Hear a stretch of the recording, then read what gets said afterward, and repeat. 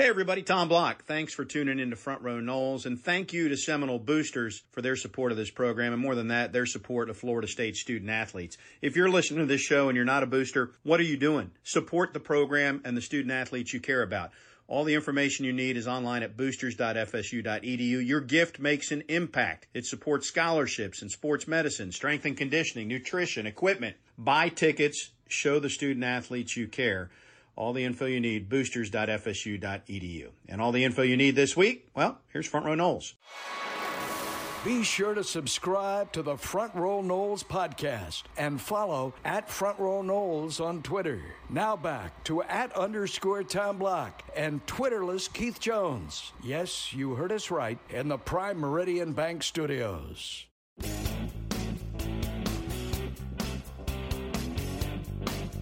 Good day, everybody. We welcome you back to Front Row Noles. Tom Block, Keith Jones. KJ, how are you, sir?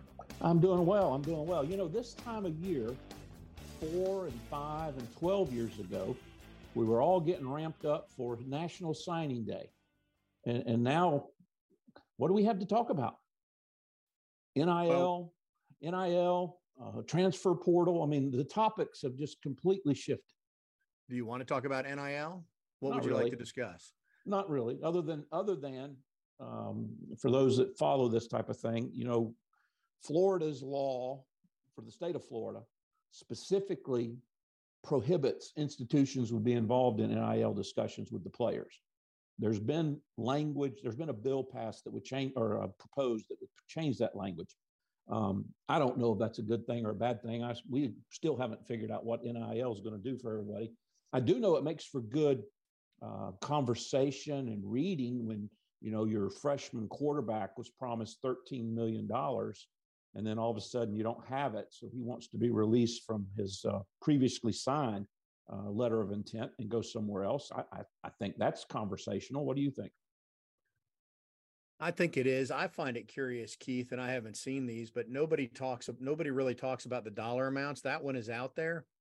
But everybody else, it's almost as if the first line in whatever contractual arrangement they have with the collective at their respective school says you will forfeit all dollars if you mention actually your payments anywhere, because it doesn't feel like it's concrete or out there very much. I hear you. I'm waiting for the techies that really know how to do things to try to get players' bank account, their checking account balances. Or if they do a withdrawal from an ATM and their remaining balance is listed on that little piece of paper, you know, can somebody get a copy of that or get a record of that? That's the next line of investigative reporting. ATMs, Keith, are going to go the way of the dodo bird. I hate to break it to you. Everything's wrapped up right here in the phone, and you can just transfer money back and forth. You are correct. But I don't Venmo or whatever that is, and I still carry around a little bit of pocket money. I'm old school. I was not raised during the Depression, but I was raised when cash was king. Although it wasn't king for you during your playing days, the way I didn't it is have king it for current players. I didn't have it. It was just king. I hear you. I still, and we've talked about this. Florida State's crushing it, as everybody knows, in the transfer portal. It's unconventional. People talk about it being unsustainable. I just don't know. I mean, you can keep signing top 5 high school classes, but if a third of those kids transfer out every year, I'm trying to think of the way to phrase it. At some point, yes, you still have all, you know, top ranked players, but they're not as experienced and mature as what other schools are getting in the portal. And so it levels the playing field a little bit more. Time will tell on that, but it certainly makes it different. You know, there's 2 aspects of it. Used to be you signed your players, and once they were signed, you didn't have to worry about them. Well, now you've got 2 other things you have to pay attention to. Number one, you've got to recruit your own players every year in order to attempt to keep them in your program. And then we have this whole new thing called the portal, where you've got to have eyes and ears watching what's going on and evaluating what's going on. Not even, you know, Florida State does recruit nationally, but, you know, in the day, you know, you wanted to make sure you recruited Florida and the Southeast. Well, when the transfer portal comes along, now you're having to pay attention to all the programs in all the states. And it's just added a couple of other layers of complexity.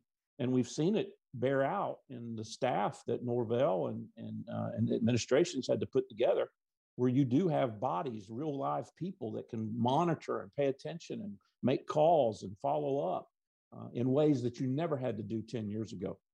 Speaking of staff, Keith, you and I haven't had a chance, I don't think, to react to the hiring of Patrick Surtain, or maybe we did talk about it a little bit last week, but now he can officially join the staff because the Dolphins have been eliminated. As that's marinated, any other thoughts about him joining Mike Norvell's staff? It's a solid name. He's got that 11-year track record in the NFL. Although he's only been with the Dolphins, I believe, this 1 year, he's got that NFL experience. He spent, as we did talk a little bit about, he spent 6 or 7 years at American Heritage, which is basically a junior college in South Florida in terms of their football program at the high school level, won 3 state championships. Recruiting, teaching, mentoring, being a role model, because he's still a young man, at least compared to you and I think it's a great hire. Yeah, I think it is too, and well connected in South Florida, which you mentioned American Heritage. So, we'll see how he fits in, but I like it, and obviously we all like the trajectory. We've talked a lot about that. We are going to invite and have Arya Masudi join us next segment. You know his voice, you know his face. Does a lot of ACC Network Extra stuff. Calls the women's basketball games. Women's basketball team, by the way, is having a phenomenal season. So off the charts. Yeah. Also, he'll call baseball, and that's coming up. So we'll hit a myriad of topics with Arya Masudi. Also works with the Osceola when we come back. And then later on, I've got one more thing to discuss, and it involves conference commissioners, KJ, which we haven't discussed yet. So we'll get to that as we continue on Front Row Noles. Front Row Noles is presented by Hobson Chevrolet of Cairo, Georgia. Get your best deal the Hobson way. Now back to Tom and Keith.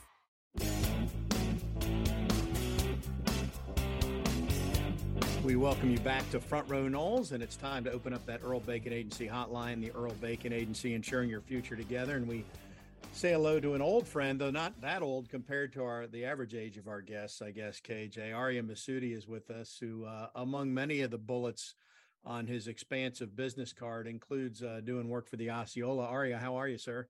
I'm doing well. Appreciate you having me. Always excited and a big fan of your show. Do you actually list the 92 bullets of all the different jobs you have, or does it just say jack of all trades and available for hire? I think it just says whatever you need, I can take care of it. Like a handyman. Well, I think our listeners would probably maybe initially have known your work from women's basketball, and we'll get to that here as the voice of the Noles for the last several years, but also have called a ton of action for, what are we calling it these days in terms of ESPN digital, because it's gone through about 19 brands. Where are we right now?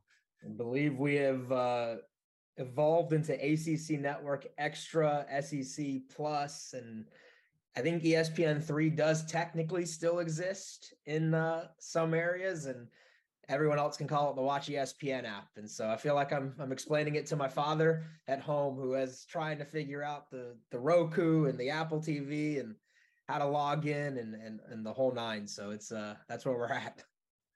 Arya, many of our listeners will know that you've been doing stuff for a long, long time. It seems, I mean, we're up around year 8, year 9, almost year 10. Yeah, we are, KJ. Was lucky enough to get to work with you a little bit in the football realm back when I was in college. And I know you guys joke I'm not that old, but man, they tell you it starts flying. And I feel like I remember being 21, and I'm a couple of weeks removed from being 29. So 8 years going, and every day's been a dream. But yeah, it's been a minute. It climbs, doesn't it? It ends up, I mean, Tom, you know this too. It ends up catching up, and you blink and you've been doing it for 10 years. Tommy, he's now gone to bragging. You notice he went from talking about himself to bragging now at 29 years of age. Yeah, we're going to really feel bad that he's closing in on 30. Arya, we're going to use today's show to try and grow our brand to a younger demographic. So just be yourself, and I'm sure that we'll get the 20-somethings and the millennials to join us and all that. But Keith, I've probably shared this, but I think this may not be it's probably not the first time I met you, Aria, but I spoke to V89 when Aria and Kurt, who's also with the Osceola, were, I think, co-sports directors. How many years ago would you put that at, Aria? Oh my goodness, 2016 probably. So it's been about 7 or 8 years. Yeah. Yeah. Yeah. And V89 looked exactly the same that date as it did in the early 90s when I was there. And it probably looks exactly the same right now. Anyway, let's move this along, Kurt. And Kurt, Aria, let's, I do want to get to have a significant conversation about football and where FSU's heading. But in light of the season that the FSU women's hoops team is enjoying, add some context to this. I called FSU women's games when they joined the ACC and have called a bunch over the years, and you've been calling them as their voice on radio. But this is special what they've got going on, both in terms of the success they're having out of the gate and then also an individual star who I don't recall ever saying that somebody may be the best player in program history halfway through a freshman season, but it feels like that's not out of line. So I'll let you go from there. Yeah, and I think, you've been well acquainted with, Brooke Wyckoff and what she's meant to Florida State. I think it starts with her, giving her the shot to be the head coach, which I know at times can be controversial, right? When you go inside the house. But she went in and hired a staff, and they have been modern. They have been forward thinking. They have went to the transfer portal, the era that we're in right now, and they have found ways to bring in some veteran talent that I think has calmed the seas, so to speak, especially when you lose so many players that they did last year. And so then you're absolutely right. I don't think I've been calling games now for 6 years and probably, have been a fan or paid attention to women's college basketball for 10 to 12 years as a youngster in Tallahassee, but I've never quite seen anything like Ta'Niya Latson, not at Florida State. And I was joking with some of the staffers at women's basketball. She kind of reminds you of like the type of players that have gone to UConn in the past, right? Like the type of players that have gone to Notre Dame and have been stars as freshmen, but certainly not ever in Tallahassee. And so this has been incredible to watch. And you will not believe that she just turned 19 because of the way she talks, the way she handles herself, her mentality, her leadership. It is truly special. And I learn from her every single day, just the way that she approaches each and every game. And yeah, Tom, they haven't had a start like this in a while. I mean, they've had a couple, in Sue's heyday when they made some Elite Eights where Letty Ramiro and company had some really good teams. But I think this one has a chance to do something. And a lot of that came to the forefront when they took UConn to the wire in their own backyard. I think that was the moment a lot of people went, okay, FSU might be pretty good this year. Statistically, Aria, I've not seen numbers like this. Latson is shooting 49% from the field. She's shooting 37% from three, averaging 24.3 points a ball game. She won't play, the 40 games or the 42 games unless they go all the way to the Final Four. But she's going to end up with 750, 800 points in one season. And as you mentioned, she's doing all this as a freshman, as a true freshman. KJ, you're spot on. It's truly incredible and it's mind-boggling. She's got 6 30-point performances already and set the single season record in her first year, right? We haven't even finished the season and she's already set the single game record for most 30-point performances. And it's that efficiency that you talk about. She does it in a variety of ways, at the bucket, mid-range, from deep.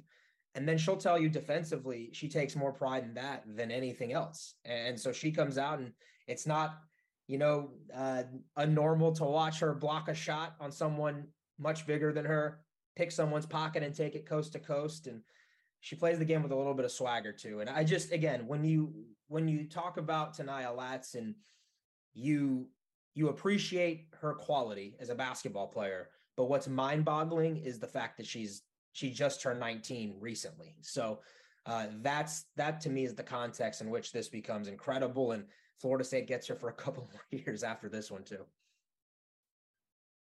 Aria, I can't profess to follow it that closely right now, but what is up with the top 25 poll and the fact that Florida State can't seem to claw its way in? I mean, they embarrassed NC State last week. You mentioned the UConn game where they got behind early, but gave UConn more than they expected the rest of the way. They got a win over North Carolina, and they're 16-4 and basically tied for second or maybe third in the league right now. So why is nobody paying attention? I got to tell you, you're absolutely right in that you couldn't tell me that there are 15 better teams in the country right now than Florida State, let alone 25. But I think it goes back to the point that you kind of made. And I don't know if it's knowingly or unknowingly. I really just don't think the coverage and the awareness of women's basketball is really there, right? And I think in a lot of ways, we see this in a lot of women's sports. If you start in the top 25, it's very hard for you to fall out of the top 25. And if you don't start in the top 25, you've got to do something pretty spectacular to catch the attention of those would-be voters. And I just don't think that they've been watching. Truly, I really don't think that a majority of the voters have paid too much attention, because I look in the top 25 and there are multiple teams with 5 losses. There's a team with 6 losses, teams that Florida State's already beaten head to head, and they're ranked in the top 25. And the only thing that I can think is it's playing more of a power ranking in terms of week to week instead of full season body of work. But I know that it bothers the team a little bit. They'll say all the right things outside and publicly, but I do know that it's a chip on their shoulder to put together some performances, and they would love to host. I think at the end of the day, a ranking's great, but getting to host the NCAA tournament for 2 rounds would be even bigger. And I think ESPN's Charlie Cream had FSU, last I checked, was like a 5 or 6 seed, which means you're like right on the cusp there of being one of those 16 teams that get to host. So I think that's probably bigger picture what, the team is worried about, but you're absolutely right. They deserve to be ranked in terms of a marketing tool, in terms of bringing in new fans, in terms of getting casual fans to pay attention. That's really important. And so we hope, maybe a 2-0 week this week does that for them, and they're right on the cusp. They're receiving votes, but yeah. Aria, it's a factual statement that Brooke is in her first year as the permanent head coach. Folks that have followed the program will know that 2 years ago, when Coach Sue took a leave of absence, Brooke coached and was the head coach, but she was still doing it within Sue's system. Sue comes back for one last year. She retires. What I'm getting at is that Brooke has not just continued the way Sue does things. She's built upon them. I mean, this is as offensively gifted a system as Florida State fans will see on the hard court from the women's team in 30 years. You're 100% correct, KJ, because right now, as it stands, I believe they're averaging just north of 87 points per game, which leads the ACC and is like top 5 in the country. And that would shatter the school record set in like 1990 by a full 5 points per game. And that was really important to Brooke. From just talking to her, was revitalizing the offense, getting more modern. She brought in Bill Ferrara, who's the associate head coach. He came in from St. John's, and if you look at his track record, every place that he's been, the offense skyrockets. And it's called a pace and space offense. He wants to play with tempo. You want to space the floor. It's not, unusual to see 5 small guards on the floor at one time, or 4 guards and 1 post player. And the objective is to get downhill, to be in attack mode, to try and get an early shot in that shot clock if you can get a good one. And they want threes and they want layups. That's what FSU is trying to do. And what we've seen is it's also allowed the Noles to put defenses on their back foot, and it lets the Noles get to the free throw line, where I believe they're like top 15 in the country right now in free throws made and attempted per game. So it's been a lot of fun to watch this offense. It feels like a WNBA, NBA offense, up tempo. And when you have Tanaya Latson running the show, so to speak, she fits that offense perfectly. And to your point, exactly, it has been really fun to watch. We're talking with Aria Masudi, who is the I think he said the 6th-year voice of the women's basketball team. The Noles, by the way, are at Virginia on Thursday night and then back home against Pitt. Do I have that right? This coming Sunday, if you want to check them out, that's what's next up. Aria, we're gonna expand this conversation to football and baseball when we come back. But as far as your duties with the Osceola. I know you're hosting podcasts, but enlighten our listeners a little bit more about what your role is for Jerry and the gang at the Osceola. Yeah, they've been great. Brought me on as their director of creative media, and been in charge of, revitalizing the YouTube, the podcasts, write when I can. I love writing. It's the foundation of where I started my career, was in print. And so I've hopefully get to do a little bit more of that going forward, as it permits. But right now, yeah, I'm in charge of the social media and the video and podcast scene. And so it's been a lot of fun, and really cool to see Jerry's site kind of come to life here with Rivals now and as a member of the Osceola. So really happy to be here, and I'm glad that they have a partnership with you guys. Aria, when we have some time, not on the air, off the air, you can ask Mr. Block about his 1-900 duties for Jerry and the Osceola early in his career. You're not going to have to go down that path.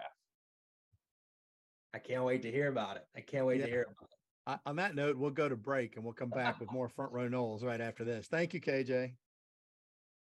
Back on Front Row Noles, Aria Masudi with us from the Osceola and various other employers, I guess I could say, and I appreciate your insight on women's basketball. Aria, before we dive to football, brief thought on Florida State's baseball outlook and infusion of energy with Link Jarrett, given that you're going to be calling 15 or 20 of those games for ACC Network Extra coming up. And believe it or not, I think full practice starts here later this month for the baseball boys.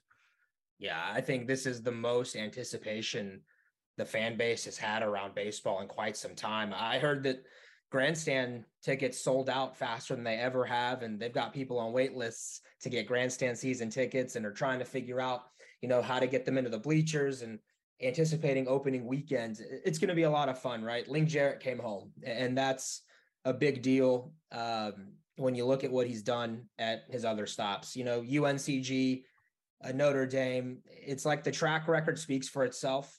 And so I think Florida State fans are really, really excited about it. I'm more confident right now in what they have in the lineup than I am on the mound. And I think I wouldn't say that I'm nervous, more so than I have question marks, and I want to see it kind of come to life, because in the lineup, you've got Jaime Ferrer back, Tibbs is back. They went and got McGuire Holbrook from West Virginia, who would have led the team last year in batting average with his numbers with the Mountaineers in the Big 12. And then they went and got Cam Smith, who was, it seems like the last couple of years, the Noles have gotten one top-ranked freshman to kind of spurn the draft and come to school, and that's, Cameron Smith this year, and he'll play the hot corner. And you look at it and it's projectable 6'3", 6'4", and the ball just kind of sprays off his bat in a special way. So I like a lot of what they have coming back. I could go through the whole lineup, and Carry-On's another one, Jordan Carry-On, who I think will be a leader in terms of in that clubhouse this year. But on the mound, it's not that they're missing talent, because they have plenty of talent. It's that the roles are going to be new in a lot of ways. It was nice to have Parker Messick in your back pocket for a couple of seasons. It was nice to have a Bryce Hubbard, and you knew the high-end talent that he brought to the table. This year, it's going to be Wyatt Crowell going from, 3-4 innings and 50, 60 pitches to, can you do it for 6 or 7 innings? And can you get to that 90 pitch to 100 pitch mark and keep your stuff, keep the quality of your command, and see a lineup 3 times through, right? They're seeing you for a 3rd time. So those are question marks. And then Montgomery and Baumeister, I think, have shown flashes of what they can bring to the table, but it's never fully been put together yet. And more so Carson than Jackson, who's just a sophomore coming in this year. So those 3, I think, are somewhere in the weekend. A Connor Whitaker, who has been solid for his freshman year and is a strike thrower, he could factor into the mix. And then they've got to figure out roles behind that, right? And who's your setup guy? Who's your closer? You got lefty specialists, righties, and then it's a really hard schedule. And that's what I took away from seeing it. You go to TCU, who I think D1 Baseball had them at top 15 in their initial preseason rankings. The ACC has 7 teams in the top 25, and I think Florida State plays like 5 or 6 of them on the road this season. And so it's going to be a challenge. You're learning a new system. You're learning a lot of different things that are being thrown at you. And again, the talent's there. The end result might be Omaha. You never know. And Link has certainly done more with less, so to speak. So I'm interested. I think, though, it's the first time in a while you kind of go in with the clean slate and you're kind of just waiting to see where Florida State goes and where Link takes them. Aria, changing that next gear and progressing to football. We haven't asked you because we haven't had the opportunity. Give us your 30-second snapshot on how you think the 2022 season was for Florida State and where they're positioned on the football field. Complete success, right? You win 10 games and you beat both of your main rivals, winning streak to end the year. You beat LSU, and then you win against Oklahoma. And so you're propelled into 2023. The momentum's there. The brand is back, so to speak.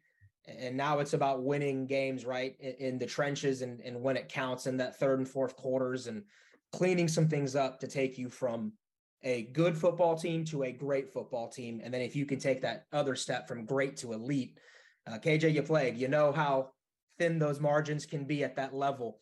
That's going to be 2023, in my opinion. And having what you have coming back has just been icing on the cake, so to speak. Yeah, it's certainly, there's the horse is out of the barn in terms of excitement and hype for this year's team, and we've still got several months to go. What do you see as the biggest concern in your mind? If we might as well feed the hype train here for a little bit, right? It's January. Why not? It's what everybody's been doing anyway.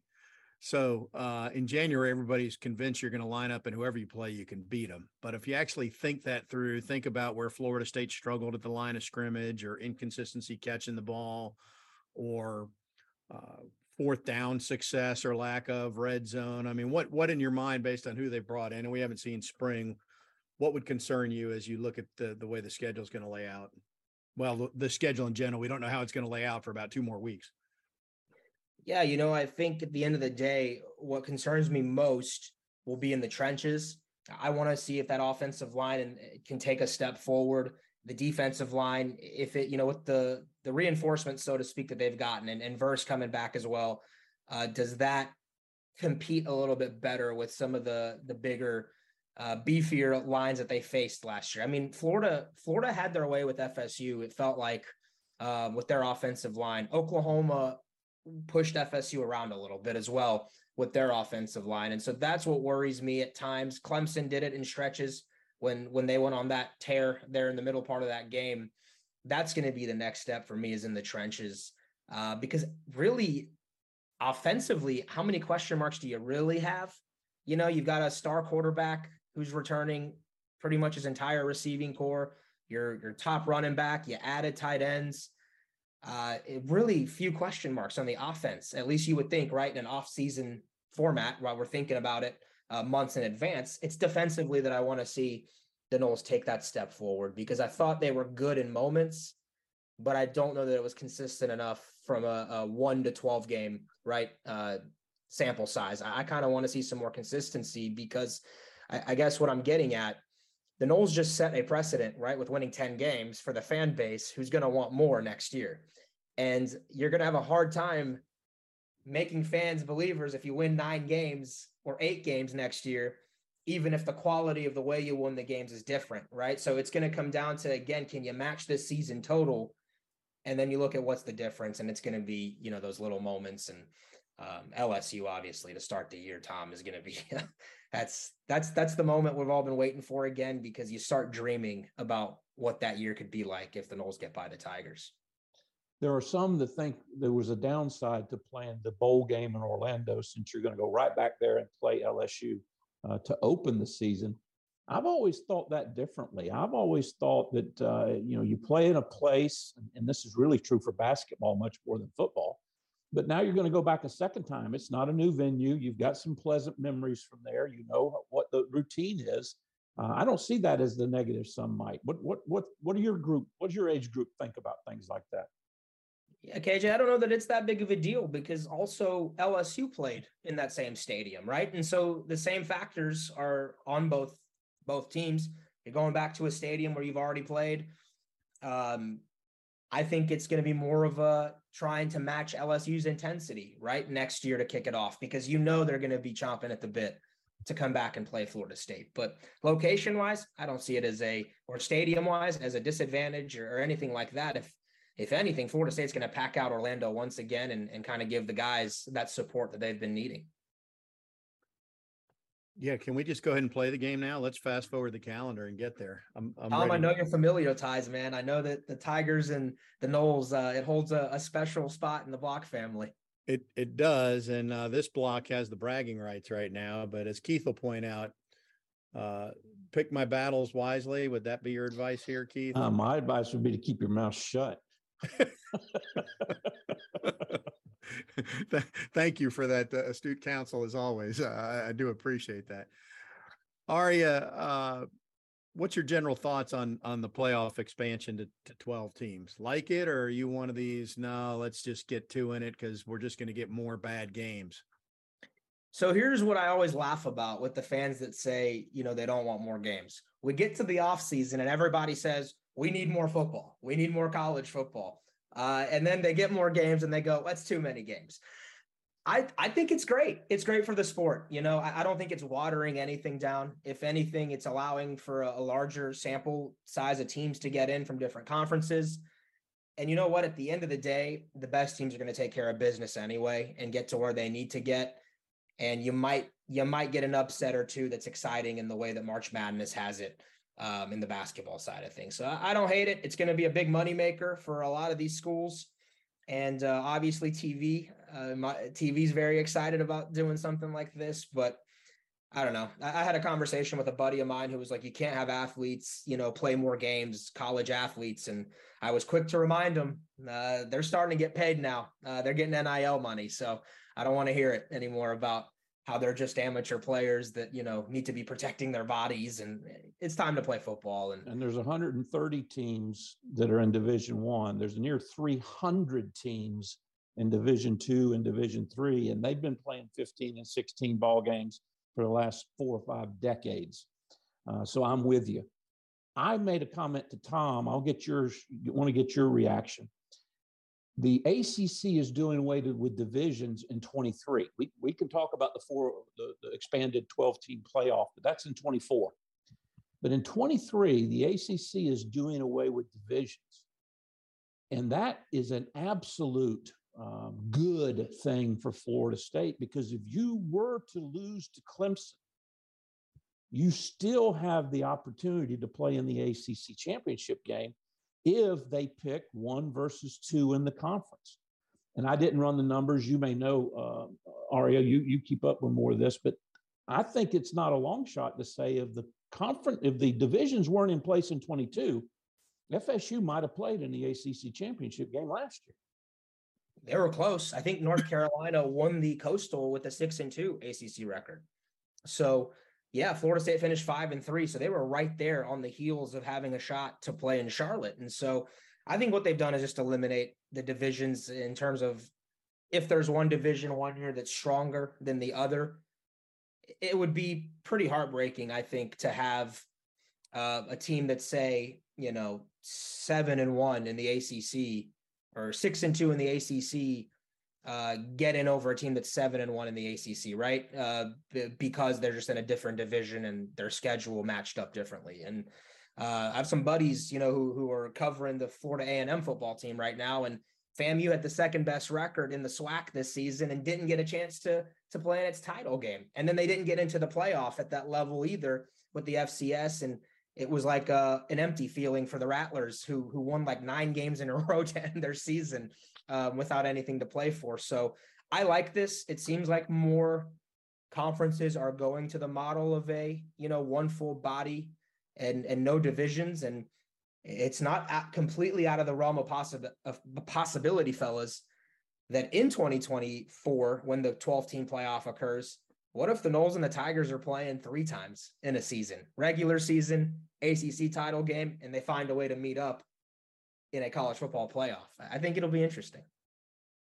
Well, when they created divisions in the first place, the thought was FSU and Miami were going to play twice a year, and that hasn't happened.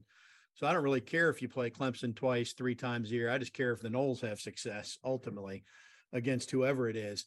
Have you looked at the opponents that FSU has next year, by the way? And this adds to some of the hype. So Florida State, there's a lot of talk about Louisville now that they've got a new coach, and Louisville has given Florida State trouble. Well, FSU doesn't play Louisville next year.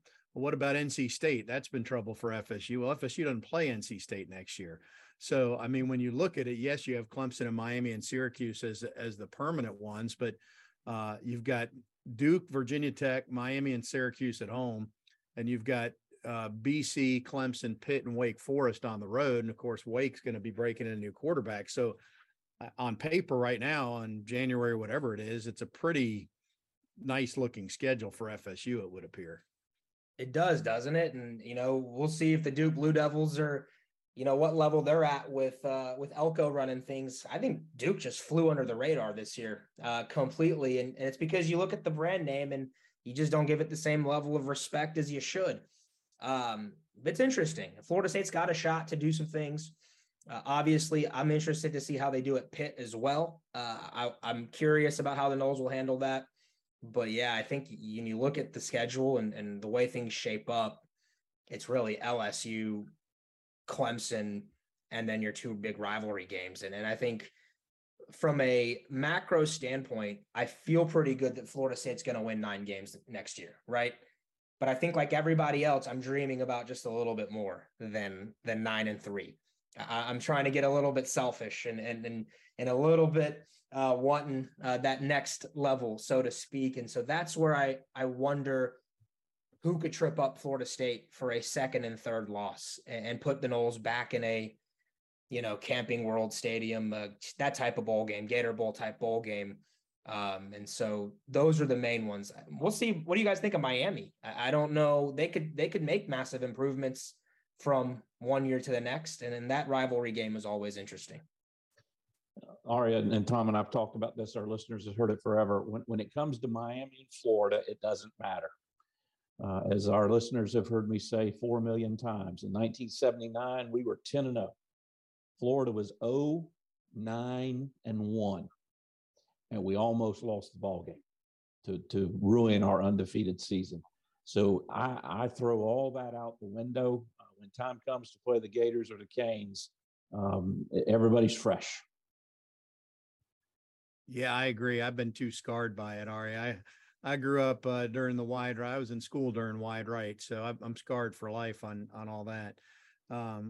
For our listeners' sake, and we'll let you get going here, Aria, the ACC schedule is going to be released on Monday night, January 30th this year on a show on ACC Network. So we know who FSU plays. We just don't know how the bye's set up and how the schedule will flow. But really good to catch up and appreciate all you do for Florida State and for the Osceola. Enjoy the call tomorrow night or Thursday night as FSU women are back on the road at Virginia.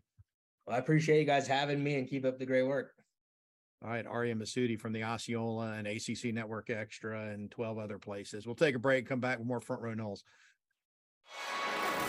Be sure to subscribe to the Front Row Noles podcast and follow at Front Row Noles on Twitter. Now back to @_Tom Block and Twitterless Keith Jones. Yes, you heard us right, in the Prime Meridian Bank Studios.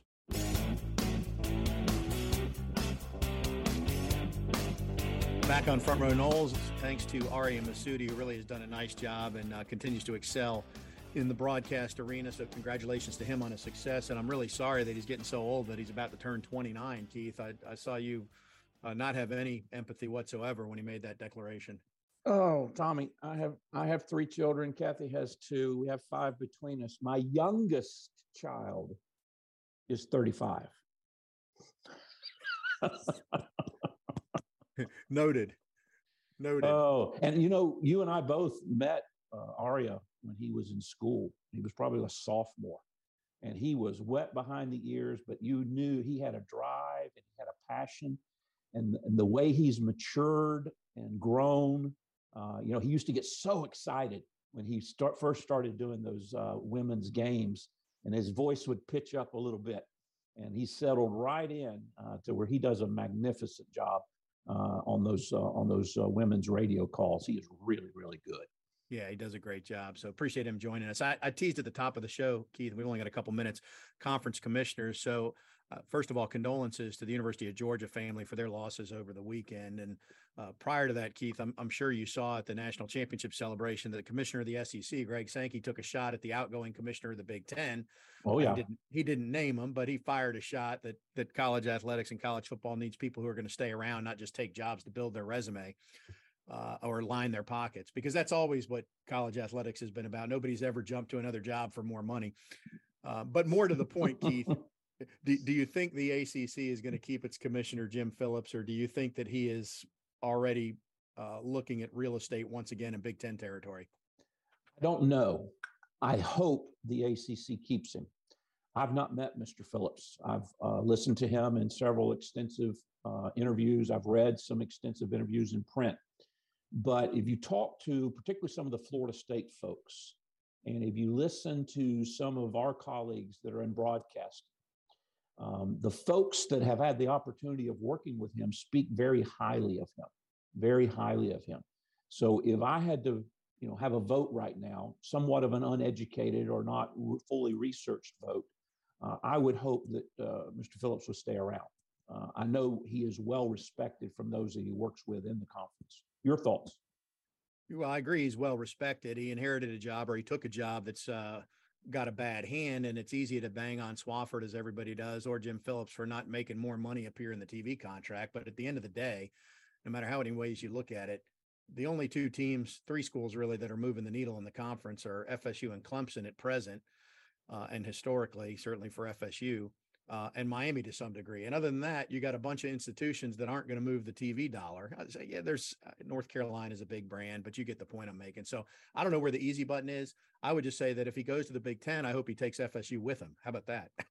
Well, we've had that good conversation, but we haven't had it since the season began. So maybe that's a topic or two for Front Row Noles weekdays. Well, those conversations in February and March. Conference expansion season is June-ish, after the conference meetings and after the revenue is announced. And so we got a few months, but that's what we do to kill time until the games kick off in late August or early September. Anyway, we have no more time to kill, Keith. We're out of time. I'll make a note, Tommy.